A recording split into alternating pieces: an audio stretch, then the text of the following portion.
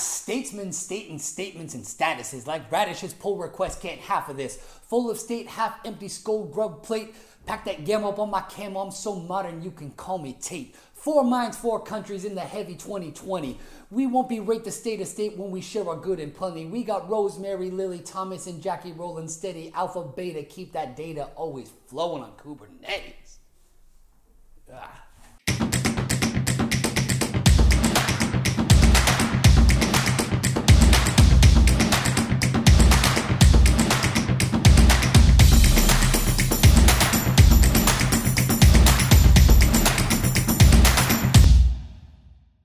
Welcome everybody to the Data on Kubernetes meetup. Super excited to be here today in the middle. Well, we're getting started with KubeCon, so there's a lot of energy. There's a lot of cool ideas that are going around. My name is Bart. I'm taking over for Demetrius. Demetrius wasn't feeling so hot today, so I have the chance to run the show on my own. And anyway, got a bunch of different things we want to talk about. But before we get started, just to let everyone know, we always want everyone to know all the folks out there that have interests or ideas, concepts that they want to share, anything related to data on Kubernetes. We have our Slack. We've got around 250 people in there now. We've grown a lot since July. We also are on LinkedIn. We're on Twitter. We're really excited to get all the different ideas from all the folks out there. Just in this group, we have a really cool mix of different people from different countries. We have the United States. We have Canada. We have Slovenia by way of Berlin, we have Poland, and we have Northern California by way of Bilbao in the Basque Country, all right? So this is pretty cool. This is exciting. I don't know if a meeting with this exact mixing and matching has happened before, but like I said, we definitely want to invite everyone to get it on our Slack. We also have podcasts. We're starting to make animated videos with metaphors, different people's ideas.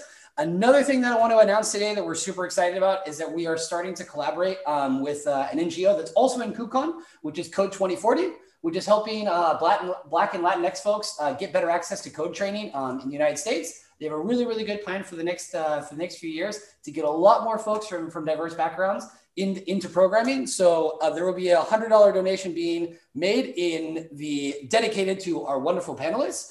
So that will be on Twitter. So look out for that soon. We also have t-shirts. If anybody wants a t-shirt, although logistics are kind of interesting right now with 2020 and the COVID situation, we can get a t-shirt anywhere in the world. So just feel free to reach out and message me on Slack. That being said, I'm going to introduce our panelists. We have a rock star lineup. I haven't been able to interview such an awesome panel yet since I've been involved in the Data on Kubernetes community. But we have Tomasz from Poland. Tomasz, could you just introduce yourself and explain how you got into this whole world of Kubernetes, particularly the issue of data on Kubernetes. And you recently wrote an article as well on the challenges of stateful versus running stateless applications. So could you just introduce yourselves to everyone and let them know who you are? Okay. Hi. I'm Tomasz, or Thomas, if you prefer. So I'm a co-founder of Cloud Corp Labs, but I'm also a cloud native enthusiast. And I write sometimes, occasionally, some articles that you can find on our page or on my own blog. And basically, I've been working with Kubernetes for over 5 years now, so almost from the beginning. And I'm helping companies to implement this cloud native approach, basically. Yeah. Thanks. Very good. Thank you. It's always interesting when we get the difference amount of years that people have been spending. It's always a little bit wishy-washy if someone says, and I've been working on Kubernetes for 12 years, but obviously that's not your case. Anyway, thank you very much for being here. Lily, how about you? Sure. I'm Lily. I work at Red Hat currently, and I'm just a software engineer, and I've been working with Kubernetes. I actually think about it for like 4 years or so. So currently my position is around monitoring and observability, and I'm the maintainer of Prometheus Operator, which is why I was invited mainly to discuss the Prometheus statefulness. Very, very good. We will definitely be looking at Prometheus. Cool. Next, Jackie, how about you? So I'm not going to lie, I had to look at my LinkedIn to see which job it was I started doing Kubernetes in, because what is time? But I started doing it 3 years ago. I currently work as a developer advocate at HashiCorp, and I work with Nomad, which is the orchestration tool we have. And prior to this, I got into Kubernetes actually at a digital healthcare company. So it's fun stories there, but we can get into those after. Very, very good. Like you said, very diverse LinkedIn. Sometimes you have to know which hat am I going to wear today, which thing am I going to take. Good stuff. And Rosemary, what about yourself? I'm Rosemary Wong. I'm a developer advocate at HashiCorp as well. I have been working with Kubernetes for about 4 years. I fell into it because I was a consultant and a client really wanted to use it. So I had to learn it in probably 2 or 3 weeks. And the difficult part was that I actually had to deploy Consul and Vault on Kubernetes before there was any support for it. And so I went down this really big rabbit hole of stateful sets, operators, and PVCs. And it was just this really amazing thing to me. So I fell into it because of a very practical purpose. Very, very good. Rosemary, well, can we stick with you for 1 second? I was listening, every time we do these, I always try to do my homework and watch videos or listen to podcasts of the folks that are going to be on the program with us. And in your case, listening to a couple of interviews, you talked about your background as a DevOps. And saying that term is, relatively slippery sometimes. What is a DevOps? What is not a DevOps? We've got DevSecOps, we've got AI ops, we've got all these different kinds that you added ops onto anything, and gives it a little bit of an extra edge. With the same thing, I often find a slippery sort of sensation when talking about cloud native. And also I was talking to Thomas's colleague, Jakub, about this, is that when people say cloud native, what is it that we're really trying to say, particularly within this context of KubeCon? Could you, give us a 2 or 3 sentence or a short summary about, for you, what it means for something to be cloud native, what it means to be cloud native? So imagining that, when we have to talk to people that are outside the community and you say, well, there's this thing called the Cloud Native Computing Foundation. And look at you like, yeah. So how do you approach that? How do you frame it? So my definition of cloud native, or my thoughts about cloud native, came pre-Kubernetes, because I did a lot of other container orchestrator stuff. And I also had to manage a private cloud. So what it effectively meant to me when I was teaching people the term cloud native meant that you could self-service, you were empowered to do things for any kind of resource you wanted to. Infrastructure is basically this definition of whatever your application needs to be supported. It could be metrics, it could be queues, it could be servers. So any of those things that you could self-service effectively became cloud. And to be able to use it within your applications, to use it within even data processing, meant that you had to change the way that things were written, the way that things were structured. So that inherently meant being cloud native. Can you run in this ecosystem of self-service resources? That's great. And I think a lot of times as well, too, something that I like to touch on a lot in our community is that as much as we have obviously very strong technical profiles, and this panel is no exception, sometimes, or I always think there's always a cultural element that goes along in this. And that as you said, is that, yes, we can talk about technical things, but we're really talking about a mindset and approach. Lily, since you've been working with Kubernetes for a while, and do you share the same thoughts as Rosemary regarding cloud native, or anything you'd like to add to that? Yeah, definitely. Like you said, the cultural aspect is so important. Like convincing people or getting them to be in that right mindset makes it so much easier to explain the concepts and the terms and the technologies we use and why it's so important. So I definitely agree with Rosemary. Yeah. Very, very good. Now, Jackie, thinking about KubeCon right now, we've got an interesting situation in the world. We're doing everything virtually. We're doing everything digitally. For someone in your role with, working as a developer advocate, working directly with all different kinds of folks from all different kinds of countries, how do you see the importance of KubeCon going on right now and what it's delivering to the world in the community sense? Ooh, that's specific. So I'm going to start with my first KubeCon was last year, and I went as a DevOps engineer. So kind of going to that and seeing this like 12,000 person keynote is completely crazy. And then coming to this side of it where I'm not a DevOps engineer I was actually going to learn about state specifically last year. There was some problems we were running into that I want to figure out. Seeing everything continuing on one hand, I think brings like a sense of consistency and stability, and like it's easy to kind of feel really isolated with everything going on right now. And previously I felt pretty isolated trying to learn these things on my own anyway. So I think having the conference still go on at least continues to provide a place for people to learn and network, even if we're adapting to figure out what that is like. I forget if there's a second half to that question. I'm so sorry. No. I think that's a really good point. No, I think it's a great point though too. Is that for a lot of folks out there that have maybe a difficult entry point, and obviously a physical event where you can go around and meet lots of people and visit stands and booths, etc., is really, really good. I think at the same time, I think all the organizers have done a really, really good job of there's tons of conversations going on right now in Slack. I don't know how many Slacks you've written today, but I've definitely written more than a couple. And like you said, a lot of, I think what this is about is people trying to solve problems in a common way, sharing ideas, being open, being willing to give a hand. And Thomas, maybe you can comment a little bit about that in your experience on a local level in Poland, from a community perspective. What are the things that you're working on in your community? Well, basically, we're trying to convince people that the way that they worked previously, like with virtual machines, it's no longer viable. It's no longer valid for requirements of modern workloads, of modern software. So basically, we are trying to convince them that it's time to move on. It's time to start using containers, even for stateful applications. So even when what is really important, even if you can't use cloud, if you, for some reason, you are forbidden to use cloud, for example, one of the most prominent examples is, for example, financial services. So even if you can't use public cloud, you can always use modern cloud native approach with Kubernetes and containers. Very, very good. Lily, what would you like to add to that? Just from the basic, thing that we encounter a lot is that people say, just go stateless. Don't get involved in the data. Keep the data out of it. If you bring the data in there, we're going to have problems.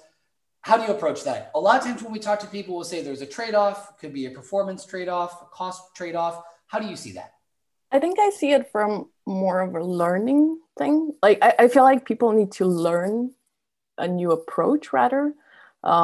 As is with any other technology, right? Kubernetes doesn't make it any special or magical. But what it does is it does provide ways and tooling around it that do give you an abstraction layer. You still need the experience in running a database, right?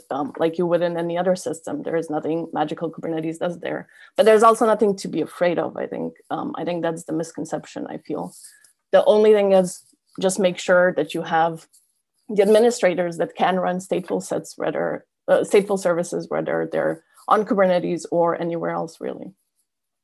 So we can say the only fear we have that we should have is a fear itself. Yes, exactly. Yeah, that don't worry about it, because I think a lot of times it gets so overwhelming for people. Yes, definitely. Like, I don't want to get involved in this. Now, good. Can we turn it over to you, Rosemary? Can you fill us a little bit in about Vault? Yeah. So Vault's interesting because you're storing sensitive information in an entity that is now hosted on Kubernetes that, is made to be multi-tenant, right? So it was really funny. For a long time, everybody was asking me, should I do it? Should I put Vault on Kubernetes? Because it's multi-tenant, because can I secure it? My secrets are encrypted. Are they encrypted? Are they not encrypted? Is there a management overhead to putting such a complex system like Vault that is very, very, very sensitive on Kubernetes? And the answer is yes, but with caveats, right?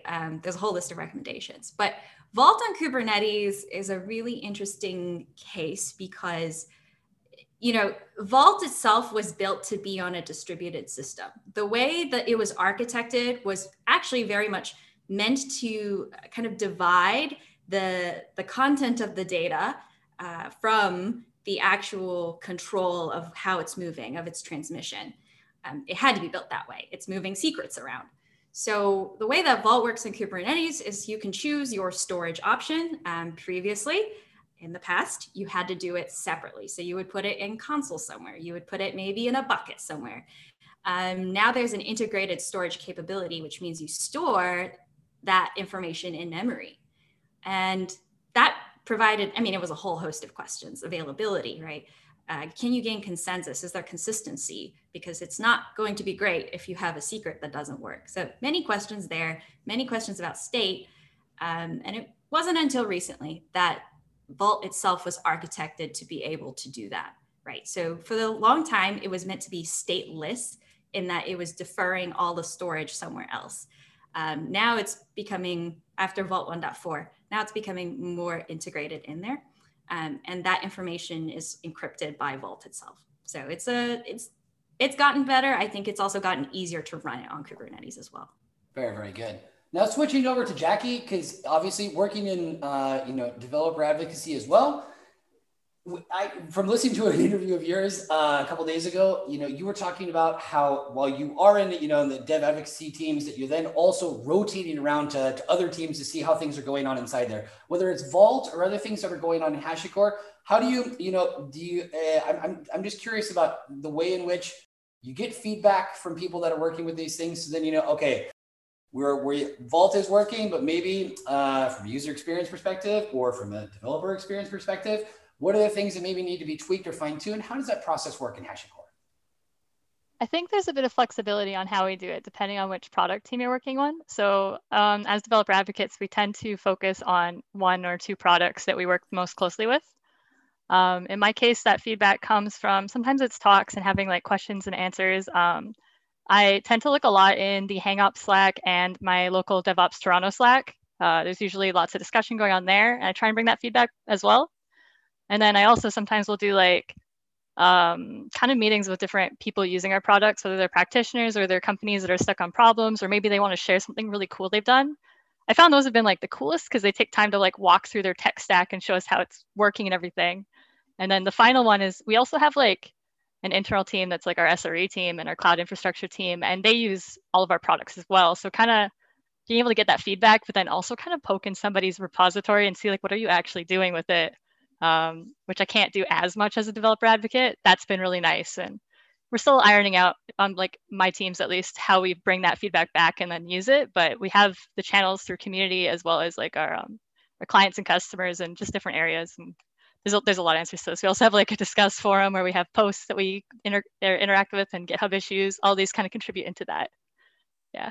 No, it's great because once again, going back to this common theme of we have the technical side, but then there's got to be a human side. We've got to be seeing how are folks reacting to this? What are the things they're going to say about it? Are we using our social listening to map out what are the reactions that people have in order to make improvements? Now, on more from an outsider's perspective, we could say, from talking to Thomas, he is a fan of HashiCorp and has quite a bit of experience.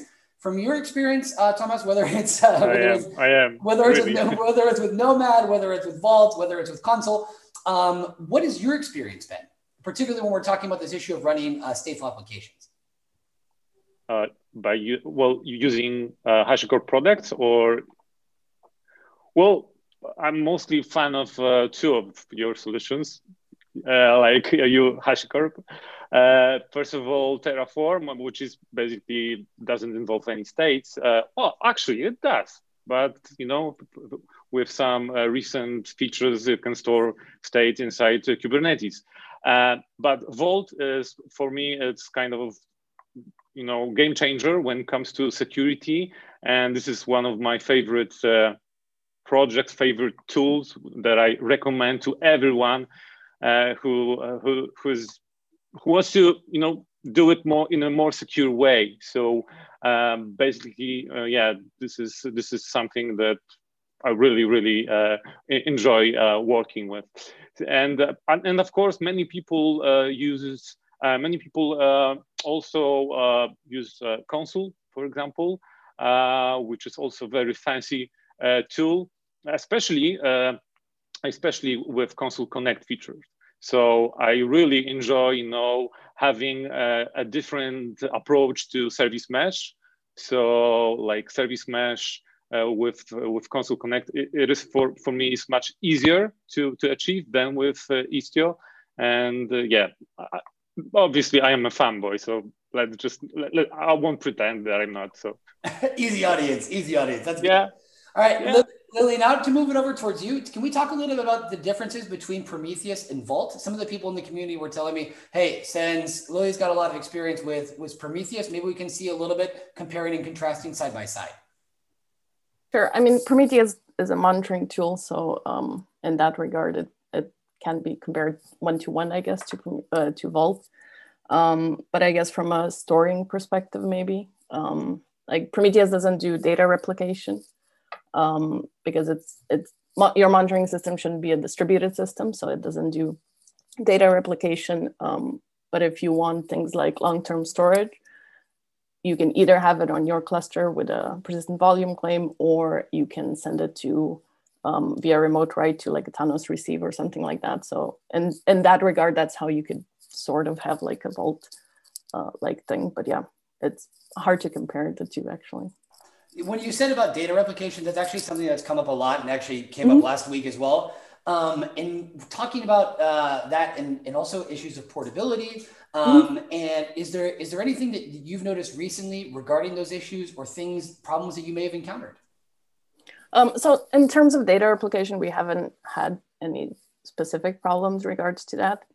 I think since like the Prometheus operator, which is what we use to run Prometheus on Kubernetes, it's quite resilient. It's one of the first operators that was created back in the day of CoreOS, and it has a lot of battle testing, and we have quite a lot of, like, we mainly had some problems around persistent volume claims in Kubernetes, as there were some breaking changes, but in regards to that, it's just like any other stateful application on Kubernetes, essentially. Right, sorry. Very, very good. Also with that in mind, something that came up last week, all right, we would obviously probably have to show everyone the video, because also what Thomas was mentioning is that Jeffrey, the CTO of Maya Data, was mentioning how there is no such thing as stateless, right? Obviously putting things in a certain context. I want to know, Lily, is there anything that just based on that reflection, what would you say to that? That there's nothing stateless. There is no such thing as stateless. Yeah, I mean, everything needs to keep some sort of a state, right? Otherwise, what are, like, maybe a cron job can be stateless, right? If you have it for a second, but like there's definitely, in terms of like, if you use GitOps or something like that, you might have to keep your state in GitHub and not in Kubernetes, but in reality, yeah, definitely, I agree. Okay. Good. All right. So we have someone in agreement with Jeffrey's very controversial statement last week. Another thing that came up in that conversation too, as well, was the issue of resilience. All right, the issue of resilience. We talked about this about in testing things, because as in an interview with Gary from Cloudian said, in general, data should not be moved. If it starts to be moved, there's risk of things getting broken. We have risk of having problems. How do you approach that, Lily? Yeah, so I think for specifically, if we look at Prometheus, like if you have, I don't know, a faulty file system, or there's something goes wrong with the vol replay, those kind of things that we encountered, usually you get the snapshot and you try to spin up a new Prometheus and essentially go from that data. But yeah, I think having remote write in terms of Prometheus to send to a Tanos receive, for example, or Cortex, or whatever you choose, I think is the best way of ensuring that you have long-term storage. But yeah, making replications and those kind of things make total sense, I think. Very good. Now, for either one of the folks from HashiCorp, regarding running stateful on Nomad, either Rosemary or Jackie, could you take that question? Sure. Challenges, advantages, things that you've noticed, things that folks are mentioning. Oh, that's a very big scope. I mean, so we have a couple different ways of running stateful workloads. There's like Kubernetes has like PVCs and stateful sets, and I haven't worked with Kubernetes as much recently, so we're hoping it all stays together. But with Nomad, you have different types. We have like the host volumes, and then more recently, we've also implemented features for CSI, support for CSI.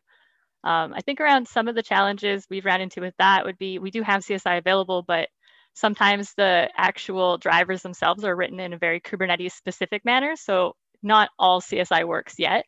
And that's something we've been working on trying to figure out. I haven't really been able to do like larger scale state to give a more in-depth answer in terms of what I've found for challenges in the two of them versus each other yet. But yeah, it's like it's been interesting. Good. Rosemary, anything you'd like to add? There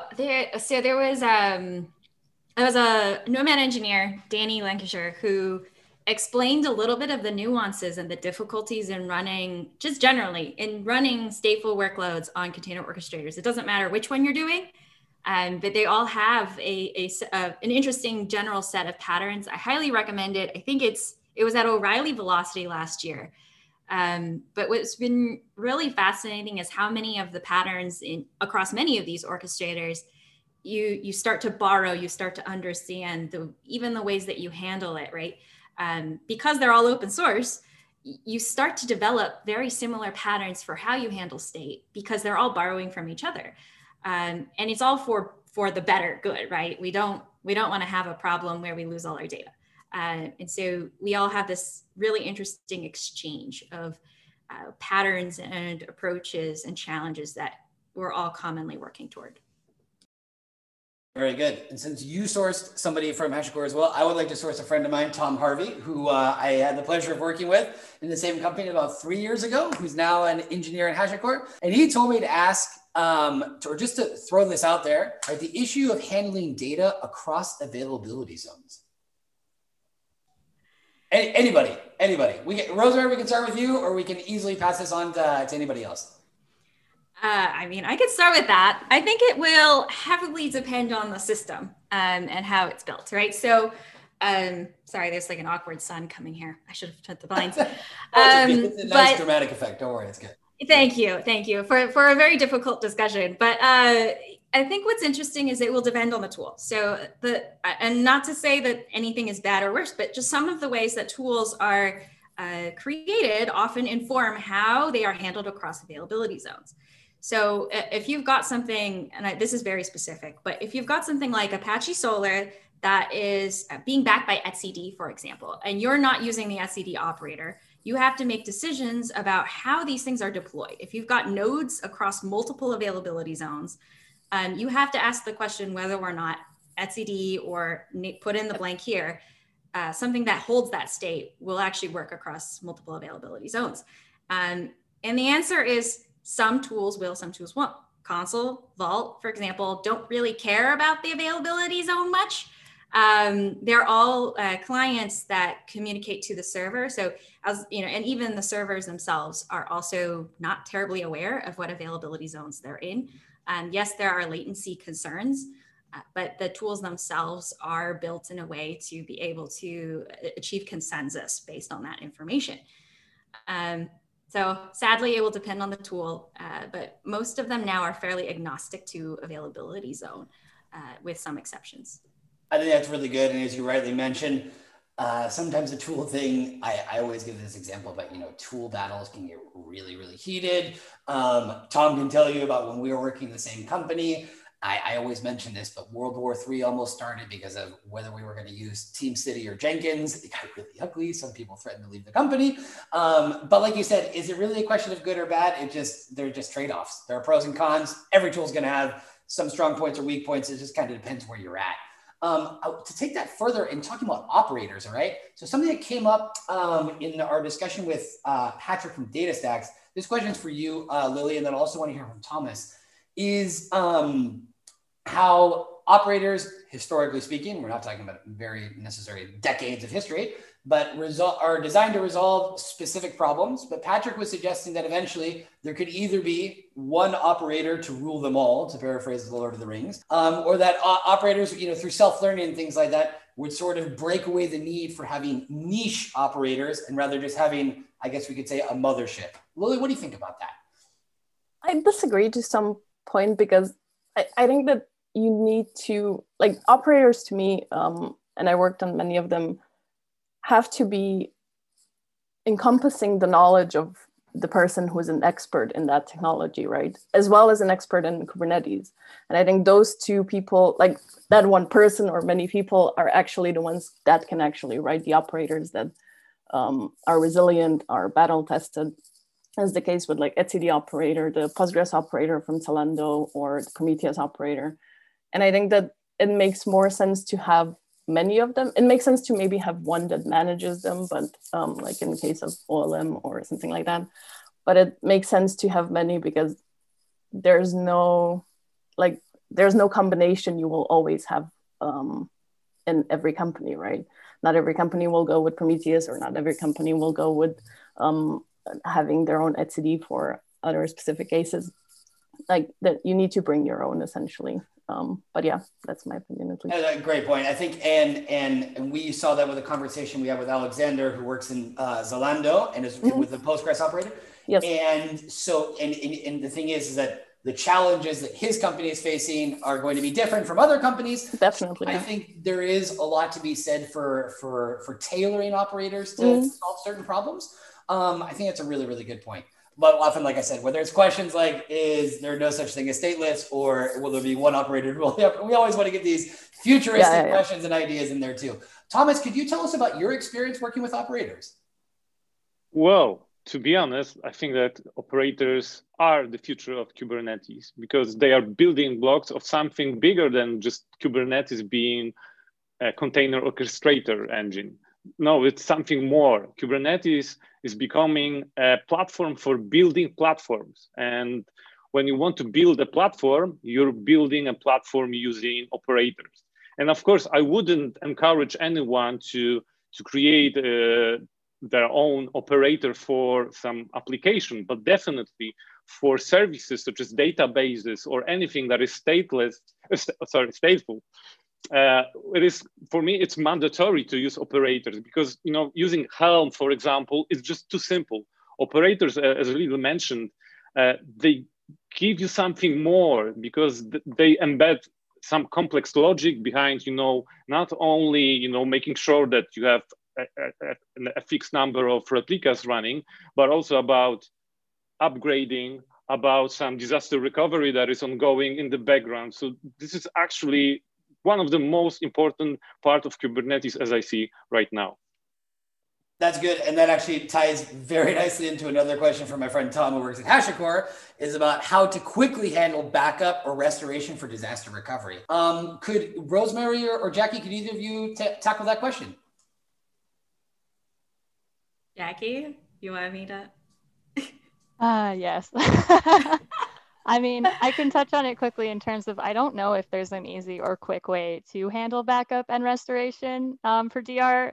The last time I worked with Kubernetes and I had a DR situation come up, we spent weeks planning it out. We didn't have a lot of data. We had enough data and enough timeline that we could actually back it up and move it to another cluster and take that short amount of downtime, as long as we pre-planned everything else around it.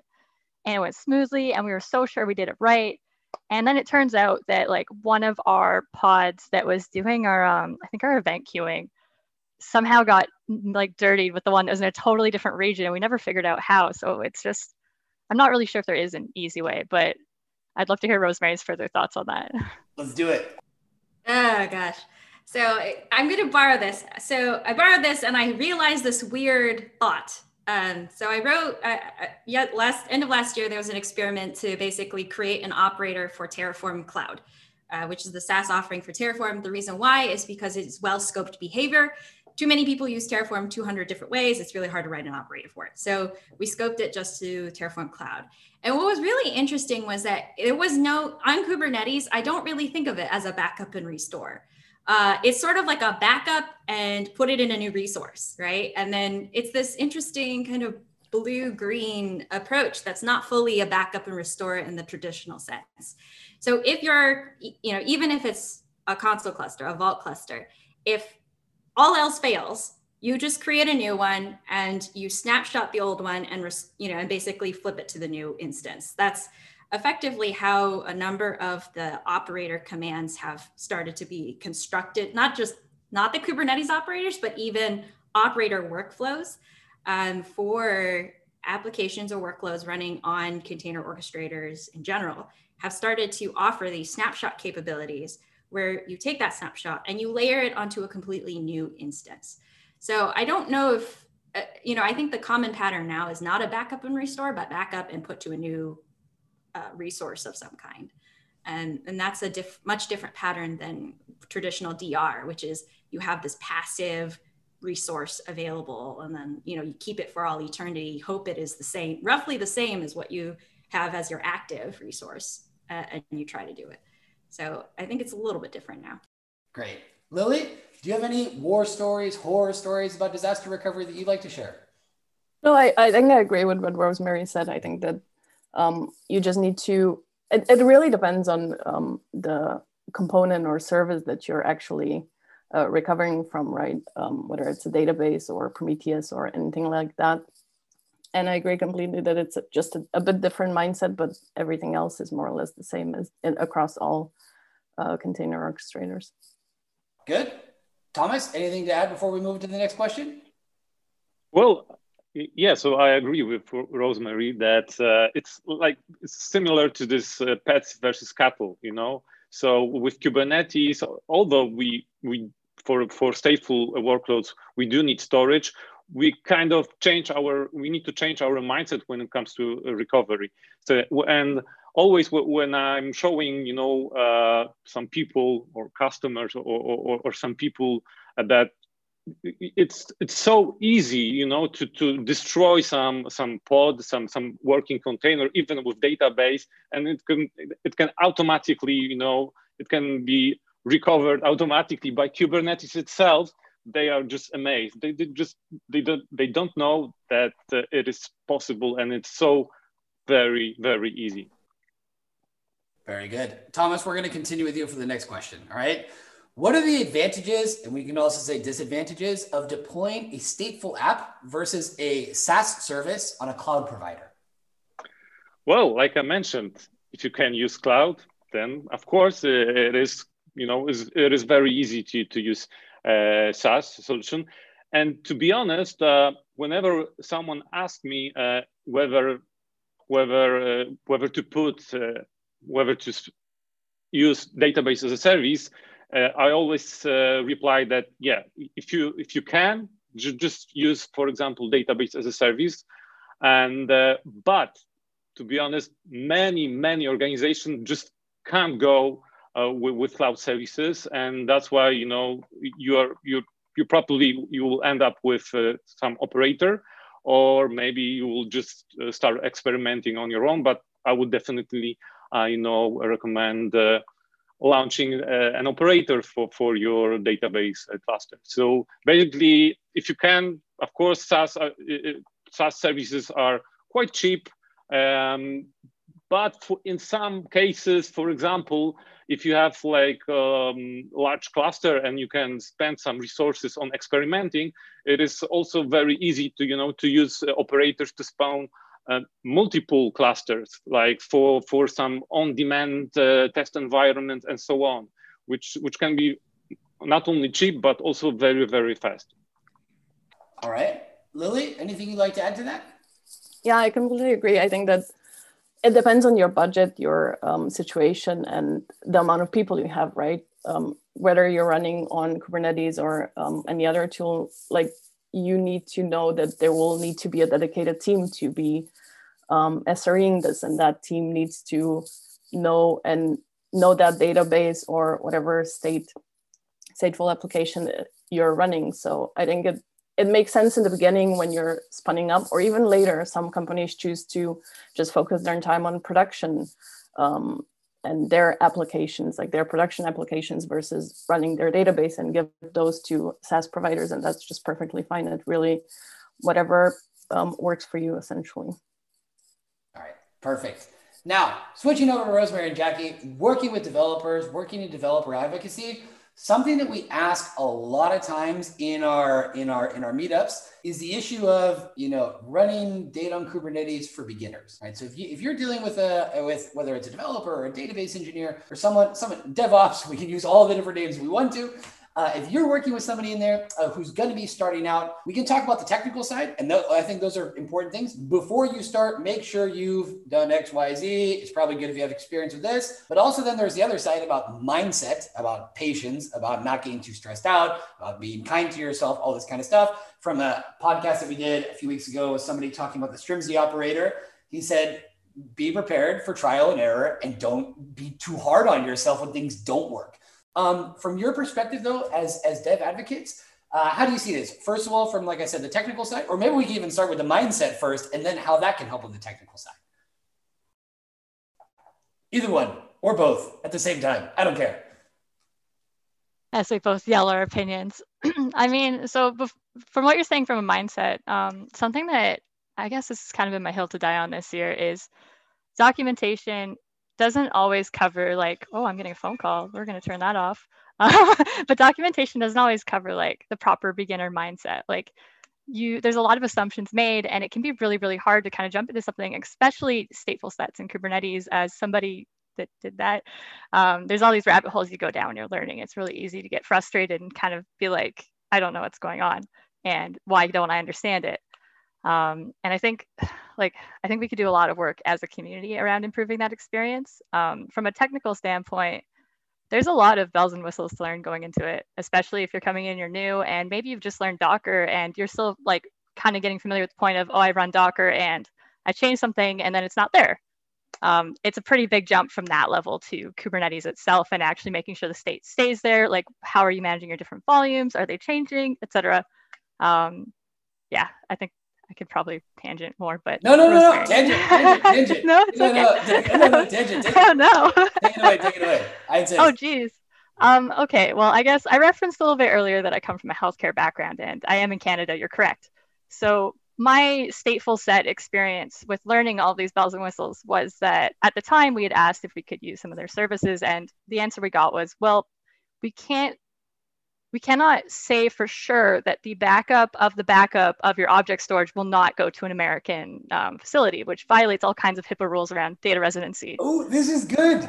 We get data and politics, and particularly we're control of your data. Yeah, exactly. Yeah, this is really, really good. So this is kind of where my tangent starts is, well, we're a 3-person team supporting like 7 products. They all need healthcare compliance, and some of them are in Kubernetes and some of them are in like data centers and VMs of various levels of management. So that's kind of how my team actually got into using Helm and Kubernetes was, well, we need these environments that we can keep control of our data, because we'd had a couple POC level, I think, environments that we'd set up where we couldn't have that control, or there was just other things with this goes back a bit into your previous question about like running it versus doing like a PaaS or a SaaS. We had some issues where like parts of our, I guess, database as a service, we couldn't control it to the point that we needed to, either to restrict it down or to open it to specific, like specific hospital ports that needed to be able to communicate from a very specific one. Couldn't do it because that was on their end. And so kind of going down this rabbit hole of how do we learn how to do state? How do we, like, we had to do our own Postgres cluster was one of our asks for management. We're kind of like, none of us are Postgres experts. And having that kind of Helm chart and learning, all right, now that it does this, what kind of, like, how big does this need to be? Does it, like, how does it scale? How do we learn it? It was a really big rabbit hole, and it was really hard to learn between all of the different tools, the different deadlines, and the different specifics. And sometimes you'd run into problems like with Sentry. I'm almost done, I promise. No, I feel like I'm taking up so much time. No. With Sentry, we had this infamous problem that I think it took us about 12 weeks to solve, where we ran it as a Docker Compose and it worked. And we ran it as a VM and it worked. And we needed to get mobile, so Android, iOS, as well as web information for these healthcare apps. And we really specifically wanted for crash logs, and they would go into Sentry and then they would just kind of disappear. Like, we'd look in the logs and we'd see it was there. There was no errors. Everything seemed fine. You'd see the information come in and then it was just gone. And so this kind of comes back to state in that what had happened was the original person who had wrote it had taken the Docker Compose file and just kind of moved it over to the Helm chart. The problem here was that the Helm chart basically tried to multi-mount pods to the same volume. So it had multiple ones trying to write to the same volume, and it was just kind of silently failing in the background. It took 3 of us like 8 weeks to find because there was no errors anywhere. So it was just like, what's happening? And it's just, it can be a lot to learn state. It is difficult, it is hard, and it's hard to know when you've got it right. So yeah, I'm kind of going to stop now. That was really, really good. And obviously as well too, is that we get into a certain story because of a technical element, and then you end up with international politics in the middle. And this is now playing out right now in Europe with Amazon's use of European data. There's this thing, the GDPR. All these issues are kind of going on right now. And so as much as people are having a, very technical approach to these things, like you said, we talk about mindset, and then we even have external factors such as legal factors. Right now, we have COVID factors that are influencing a lot of things. Rosemary, is there anything that you would like to add regarding how to approach running data on Kubernetes, stateful sets, and the mindset that's necessary to do so? I think what Jackie greatly summarized and explained is that all of business value is in data, right? Data is power. It doesn't matter what that data is. If it's a representation of your infrastructure estate, if it's a representation of the customers you have, if it's representative, name it, it is powerful. And there's a fear associated with working with something that could lose that much business value, right? If you do it wrong, you have compliance implications, you have legal implications, you have trust implications, whether it be shareholders or customers and the people who are using your tool. So I think the first thing is to say, take a step back. Are we looking at our data and hoarding it because it's special and we're worried we're going to lose value? And if that's the mindset, then it's really hard to tell someone, okay, let's try this new way of working with data. So then you start with this mindset of let's actually talk about what business value you're getting right now. And if the answer is not much, and you could be getting more out of it by changing the technical architectures of your systems, better processing it, making sure that it's better, it's more available. For example, if you're doing batch payments, you could shift to real-time payments. And that would perhaps, fix some of the problems you have with ledgers, batch jobs failing. And, are you going to get more business value by changing your technical architecture? If the answer is yes, then let's start to upskill and enable all of the ways that we can better manage that. So getting, at least whenever I've talked to, a number of stakeholders who are in charge of this data, the first question is oh no, what are we going to do? The second question is, okay, how much business value are you getting now? How much more will you get if we changed even some of the technical pieces and make it more available to you? I think that's a really good point. And that's another thing that's a recurring element in these conversations that we have. Lots of different folks is that as much as there's a lot of passion, a lot of interest in technology, don't have the business case, it's going to be pretty hard for this to go forward. In your particular case, Lily, what kind of business cases have you worked with, and what kind of business cases do you think we can anticipate in the future where running data on Kubernetes will make sense? Sure. So I think in terms of business cases, it's like Rosemary said, it's, if you don't need to, don't migrate, right?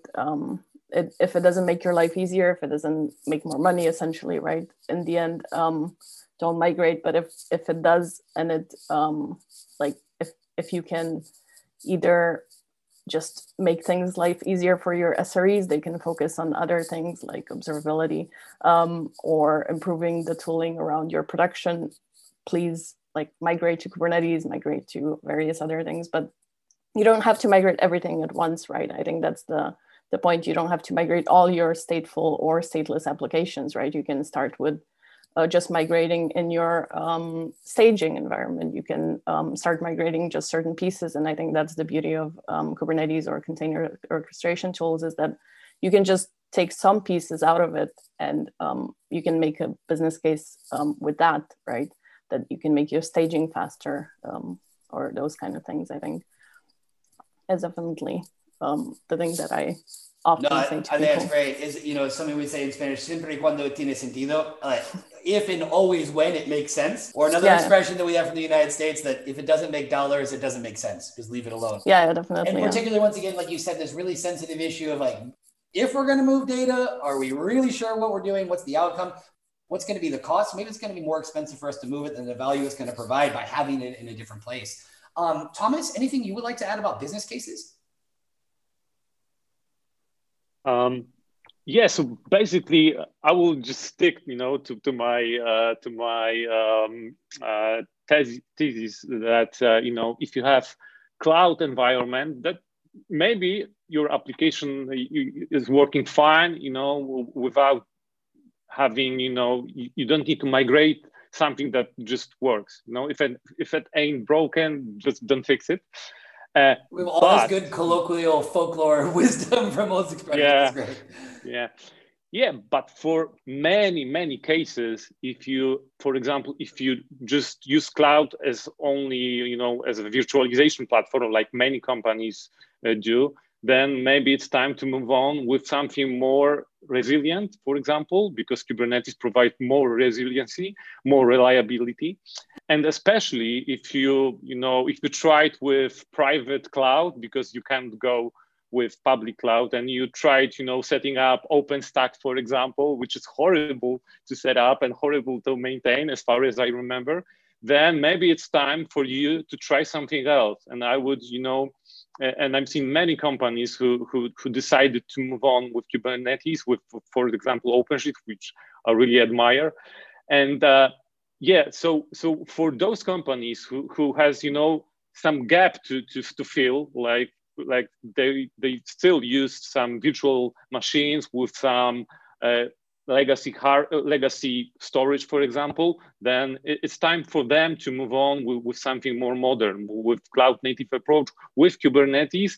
And I would suggest, I would suggest them to start breaking things, to start trusting more, start trusting more with, with this new approach, starting to check whether, those applications will survive any outages or any crashes of hardware or anything that can break, actually. Interesting that we have to be destructive to be constructive.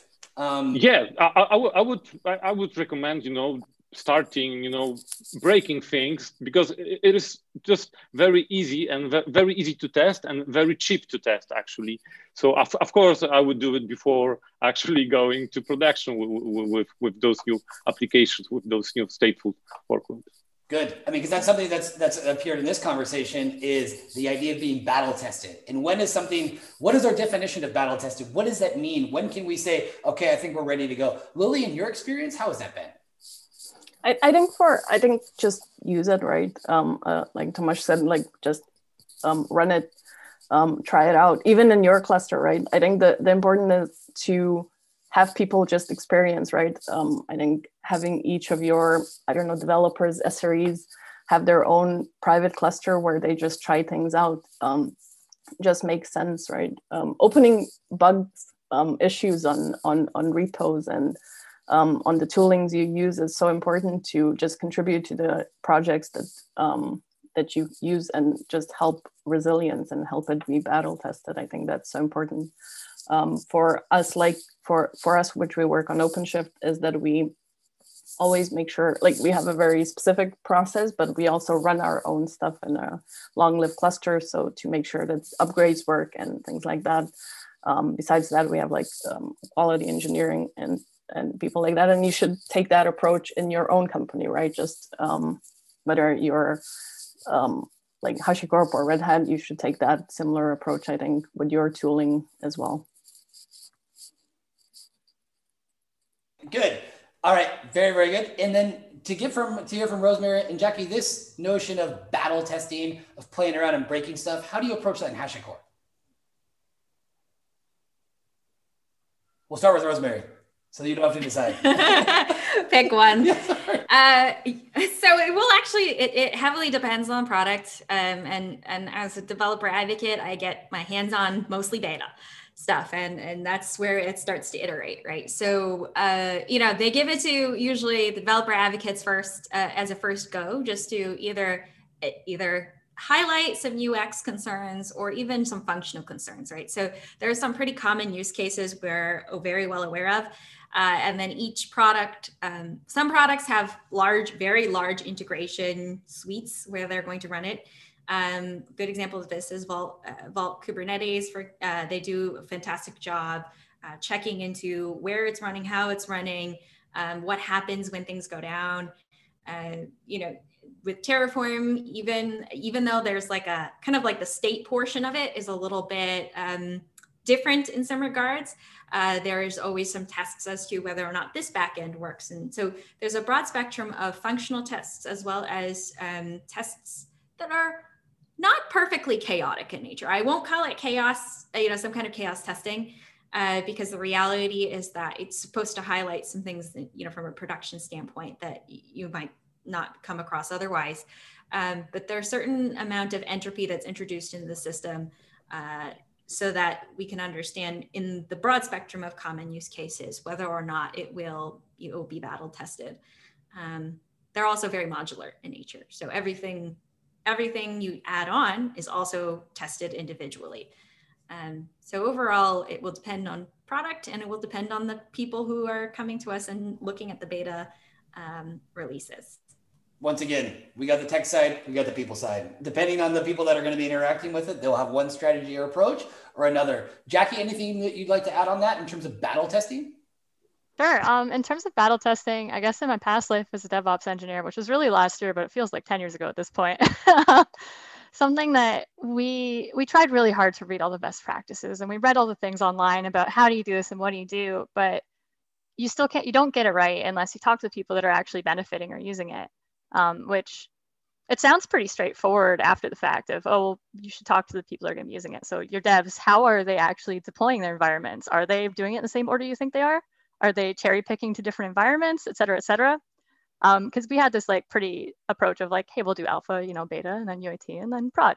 And it'll just go one to the next, to the next, to the next. And that's not actually what was happening, but we didn't know that because we weren't aware. So there's one side of battle testing where you find all these things happening that you just didn't account for, or you didn't think of, or you didn't know to think of at the time. And then there's the other side of, okay, I think I'm doing it the right way, but what does the right way for them look like? Does this throw a wrench in their flow that we didn't know when we're just trying to help? From our position at HashiCorp, it's been interesting because working on Nomad, I see a range of really everything. So there'll be all kinds of clouds, there'll be all kinds of languages being used. It might be Windows, it might not be, it might be specialized Linux distributions I've never heard of until I saw this issue. And just learning from the community. And again, our internal SRE and for teams are also just great to learn from. But, I guess my TLDR is no matter how much prep you do or how much reading or how far into it you go, there will always be something that comes up while you're battle testing or while you're deploying to prod, even though you've deployed this a million times somewhere else. So I think it comes back to our earlier point of be patient with yourself, be gentle, and be willing to learn from your mistakes and also admit them so that the rest of your team can be open with that too. I think that's a really good point, is that, expect the unexpected. No one's going to get it right in the first try. This is going to be a multi-step process. And it's interesting as well, too, because 2 weeks ago, we did an interview with Tyler, who used to work at Percona and now is at Mozilla. And he was talking, it was interesting. I looked at his LinkedIn, and one of the first things he has a description of his personality based on Myers-Briggs personality test, but then also other things that he's done with StrengthsFinder, things like that. It's something that I've done in the past. But I think it's good. And I see this more in the tech community, in these kind of communities, perhaps than in other sectors.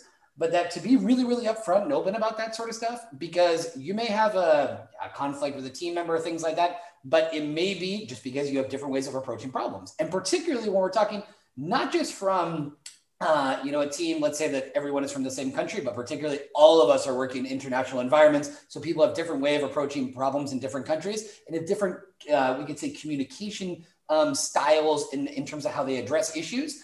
I think that there's a lot to be said for that. So with that in mind, I want to ask kind of all of you is that once again, in terms of the personality that's going to be necessary to deal with, whether it's running safe applications, how are these things dealt with in the companies that you work at? Can we start with you? How do you approach these issues in Red Hat, Lily? Sure. So I think we try to approach it by working very closely with our SRE team. Who actually run OpenShift dedicated. So they run OpenShift for customers. And I think it's important to just have working groups. It's important to have common interests, and it's important to find those things. It's like, this is the same as in the open source, right? You're always going to have 100 personalities.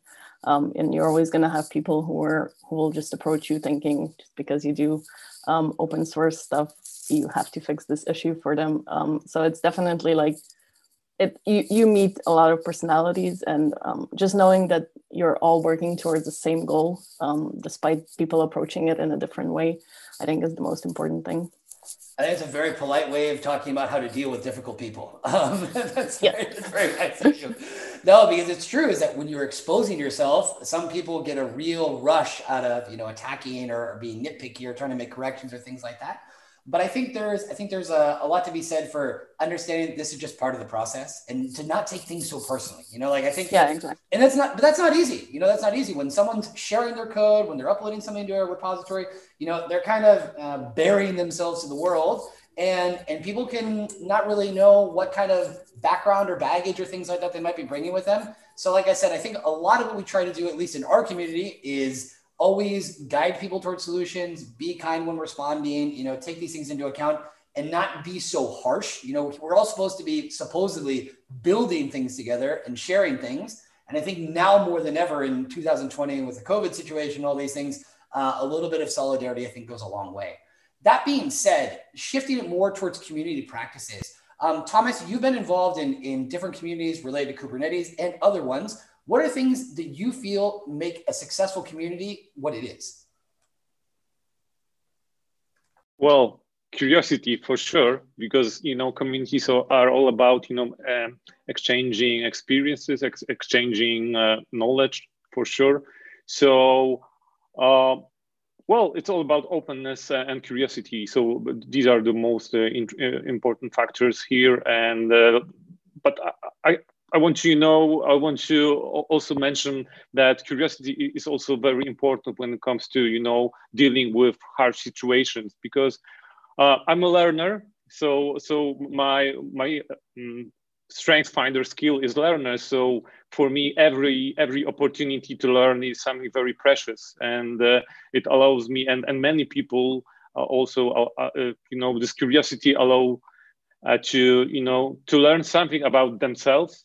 Something about what actually happened, and not just go into this finger pointing mode. So that's really, really important, I think. And then it's also part of my my job, when it comes to community, to share this idea that it's we are just people. Everyone can make mistakes.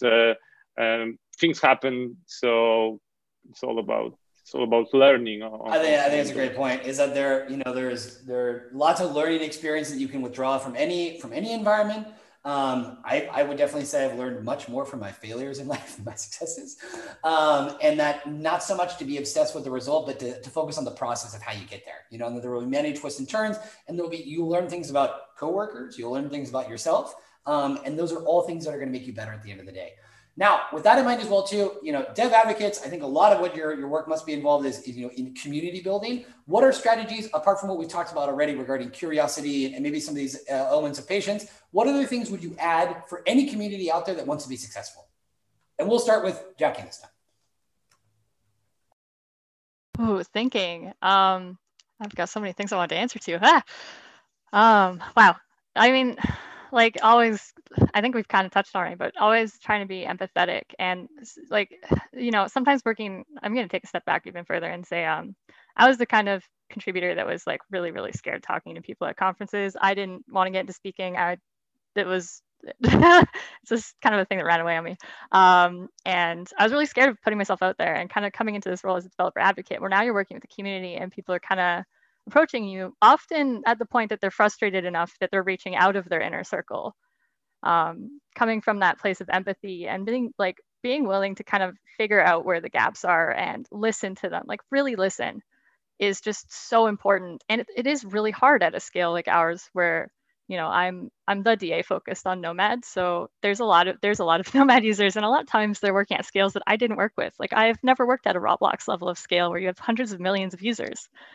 And just kind of trying to listen and fill those gaps in and make sure that they feel heard, but also make sure that that feedback makes it somewhere. Because if they feel heard, but then they don't see anything, like they don't see updates, or they don't get next steps, or they don't know how to proceed, it doesn't help as much as I'd like it to. So I think it's kind of like a big picture. What like trying to get past that frustration and figure out how do I fit that together, how do I help them, and how do I kind of get them back on their way while taking back what I can for the team. Sorry, I'll have one more thing to say and then I'm done on that. But I think the coolest thing I saw so far is again, it's an internal one, but I saw something our SREs were doing I thought was really cool.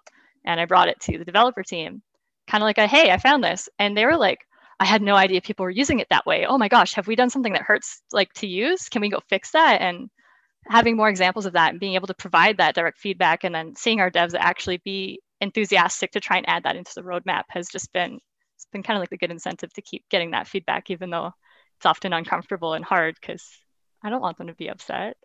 But like you said, I want to help. Sometimes, but even though there might be those moments, those in the moment, it might be difficult or uncomfortable. Later, those insights that you can get that then can be beneficial from other teams, like, hey, you just made this team's day. Like you just helped them get through this. Yeah. And as you mentioned, the important, once again, we go through this tech and this human stuff, is that the importance of empathy and being a good listener, which goes beyond just listening to someone talk and waiting for the finish so that you can respond.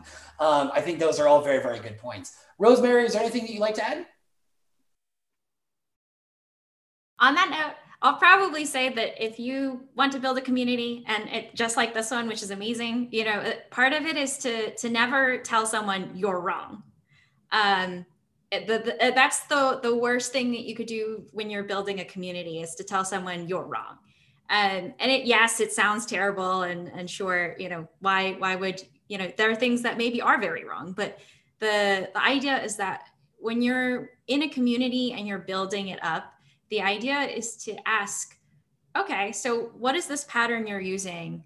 What are the problems with it? And why won't it scale? It doesn't matter if it's, if it's within your organization, it doesn't matter if it's something on a repository that's technical in nature. I think that one of the things that I learned from listening to open source users, but also starting communities, not even with a specific repository or a project in mind, is to always, have the empathy and for the most part, never say that someone is wrong. Try to understand the context by which they're using it and why it works for them at that point in time. Because we've all learned and we've all gone through that kind of process. So I never say you're wrong to someone. That's a really, really good lesson, to never say you're wrong. The thing is, there are so many other ways you can say that, is asking, well, what were the factors that contributed to you arriving to that conclusion? Also because, right and wrong can always be very subjective. I think the bottom line here is, though, is that we're interacting with so many folks that have spent thousands and thousands of hours on coding, on working on open source projects, on really getting into all this stuff. And then it's only fair that if empathy is a muscle, how many thousands of hours have they spent, exercising and working on it? And some people have arrived to different phases than other folks. But I think the main thing is really trying to keep that present. Like I always keep coming back to this, but as much as we're talking about a tech focus, we have to keep in mind the human, the emotional, the psychological, the compatibilities, personality conflicts, all those things. Now we're getting close to the end. So this has been the State of State. It's been a fantastic, diverse conversation with lots of different stuff that we've been able to talk about. If you had to make, I'm going to give everybody, let's say 30 seconds to 1 minute, not an easy question. And if you want to abstain, that's totally fine. We'll start with you, Lily. In 1 year from now, all right, who knows how we'll be celebrating KubeCon in 2021? We already have dates and things like that, but the way in which we'll be doing it, hopefully we can repeat this conversation. We can have round 2 of the State of State. Where do you see the State of State in 2021? What do you think is going to be developing? How do you think people are going to be approaching running stateful sets on Kubernetes? What do you think? Well, hopefully it will be in Los Angeles, I think it was announced. So hopefully it's finally happening I actually miss conferences, which I didn't think I would say before. But yes, I think the main focus is to make the operators that run the stateful applications more resilient by either battle testing them more, to developing new operators, or even like taking the ones that exist and just making them better, essentially, like adding backup, those kind of things to the existing ones. I think that is the future, I think. All right, so we're imagining being in Los Angeles, nice Southern California weather, and new and improved operators. All right, very good. Thomas, what about you? Well, I agree with Lily. I wish, the next meeting or more conferences, next year that they will be, hosted somewhere on site rather than online. So basically, this is my wish. But so I wish, from 1 year from now that more people, will use Kubernetes. Especially those organizations who just are still, stuck with some legacy approach, legacy hardware maybe, and so on. So I wish they would just come up and start using containers and Kubernetes a lot, and stop being afraid of those new technologies. This is a good point. A lot of what we encounter is fear and uncertainty. Where I live, exactly. What's funny is that we're starting to realize, because through this community of contacting lots of folks who I've worked with, that there are more and more people, many more people than it seems, that have been working with data on Kubernetes and have been doing so for a while.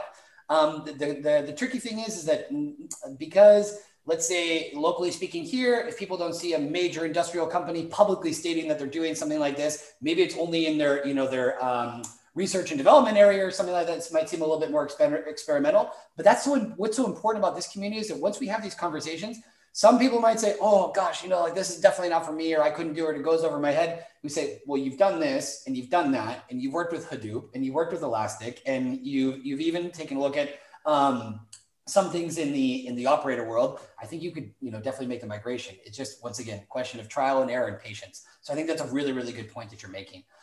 Rosemary, prediction for 2021, the state of state. What will we be talking about next year in November? I think it will be balancing operator experience with security, right? So how do you ensure that the access management of that state is something that, you're enforcing on Kubernetes? Because we have more great features in 1.19 geared around state storage and improving the operator experience for that. But we also haven't really talked much about the security aspects, who's accessing it, where it's going, how is it encrypted, where, why, and how you ensure you audit it correctly. So I think we'll probably be talking about security. This is a good point. And it's actually something that unfortunately we didn't touch on enough today. And we could obviously go, the security gives tons of material for lots and lots of conversations. And this issue of encryption, I think, is also super interesting as well. So that's a good point. I hope that for many companies and lots of folks out there, we don't wait until November to have conversations about security, because it's often the thing that gets put off until the very, very end. It's like, no, we actually probably need that in the very, very beginning. When we're talking about best practices, when we're talking about culture, when we're talking about mindset, when we're talking about breaking things, in which context, in which environment, who has access to what, these are all very, very good questions. And last but not least, Jackie, November 2021, what is going to be the state of state? There's unmute. Okay. I think, as everyone knows, this year's been a really different year. It's shook up a lot of how people work and how we collaborate. And I think that there's a lot of discussion around how infrastructure and technical lines tend to mirror your organizational lines. So I'm really interested in seeing what comes up next year around these new or shifted organizational lines. Now that you're not sitting in the same row with your team and you're like, it's all, across the internet or calls, is it more inclusive or is it more siloed? How does that kind of reflect in the future? And I think like what Rosemary had to say about security is going to tie a lot into that, because now you can't do things like, hey, I'm just going to whitelist the office IP, right? You need more robust security controls and ways of accessing and auditing that. So last year, there was a lot of discussion on state and user experience, and I think it's only natural that next year there'll be security. So we'll see how that goes. This is a good point. That we want to encourage freedom. We want things to be horizontal, but at the same time, we need visibility when we're talking about auto discovery and microservices, things that can go on, whether it's with orchestrators, sidecars, et cetera. There are lots and lots of what ifs. And sometimes, security people are in the business of security. So the more fear you have, the more money they make. But there's a lot of good reasons behind a lot of these arguments, and I think they do need to be taken seriously. That being said, we are reaching the end. This has been a super cool conversation. We always have with us our graphic recorder, who is Angel. Angel, can you say hello? I will ask you to unmute. So anyway, while we've been talking, a very talented artist has been drawing the conversation. David, puedes cambiarme la pantalla. So if you can see my screen, can everybody see my screen? So here we have a visual summary of some of the different things that we've been talking about.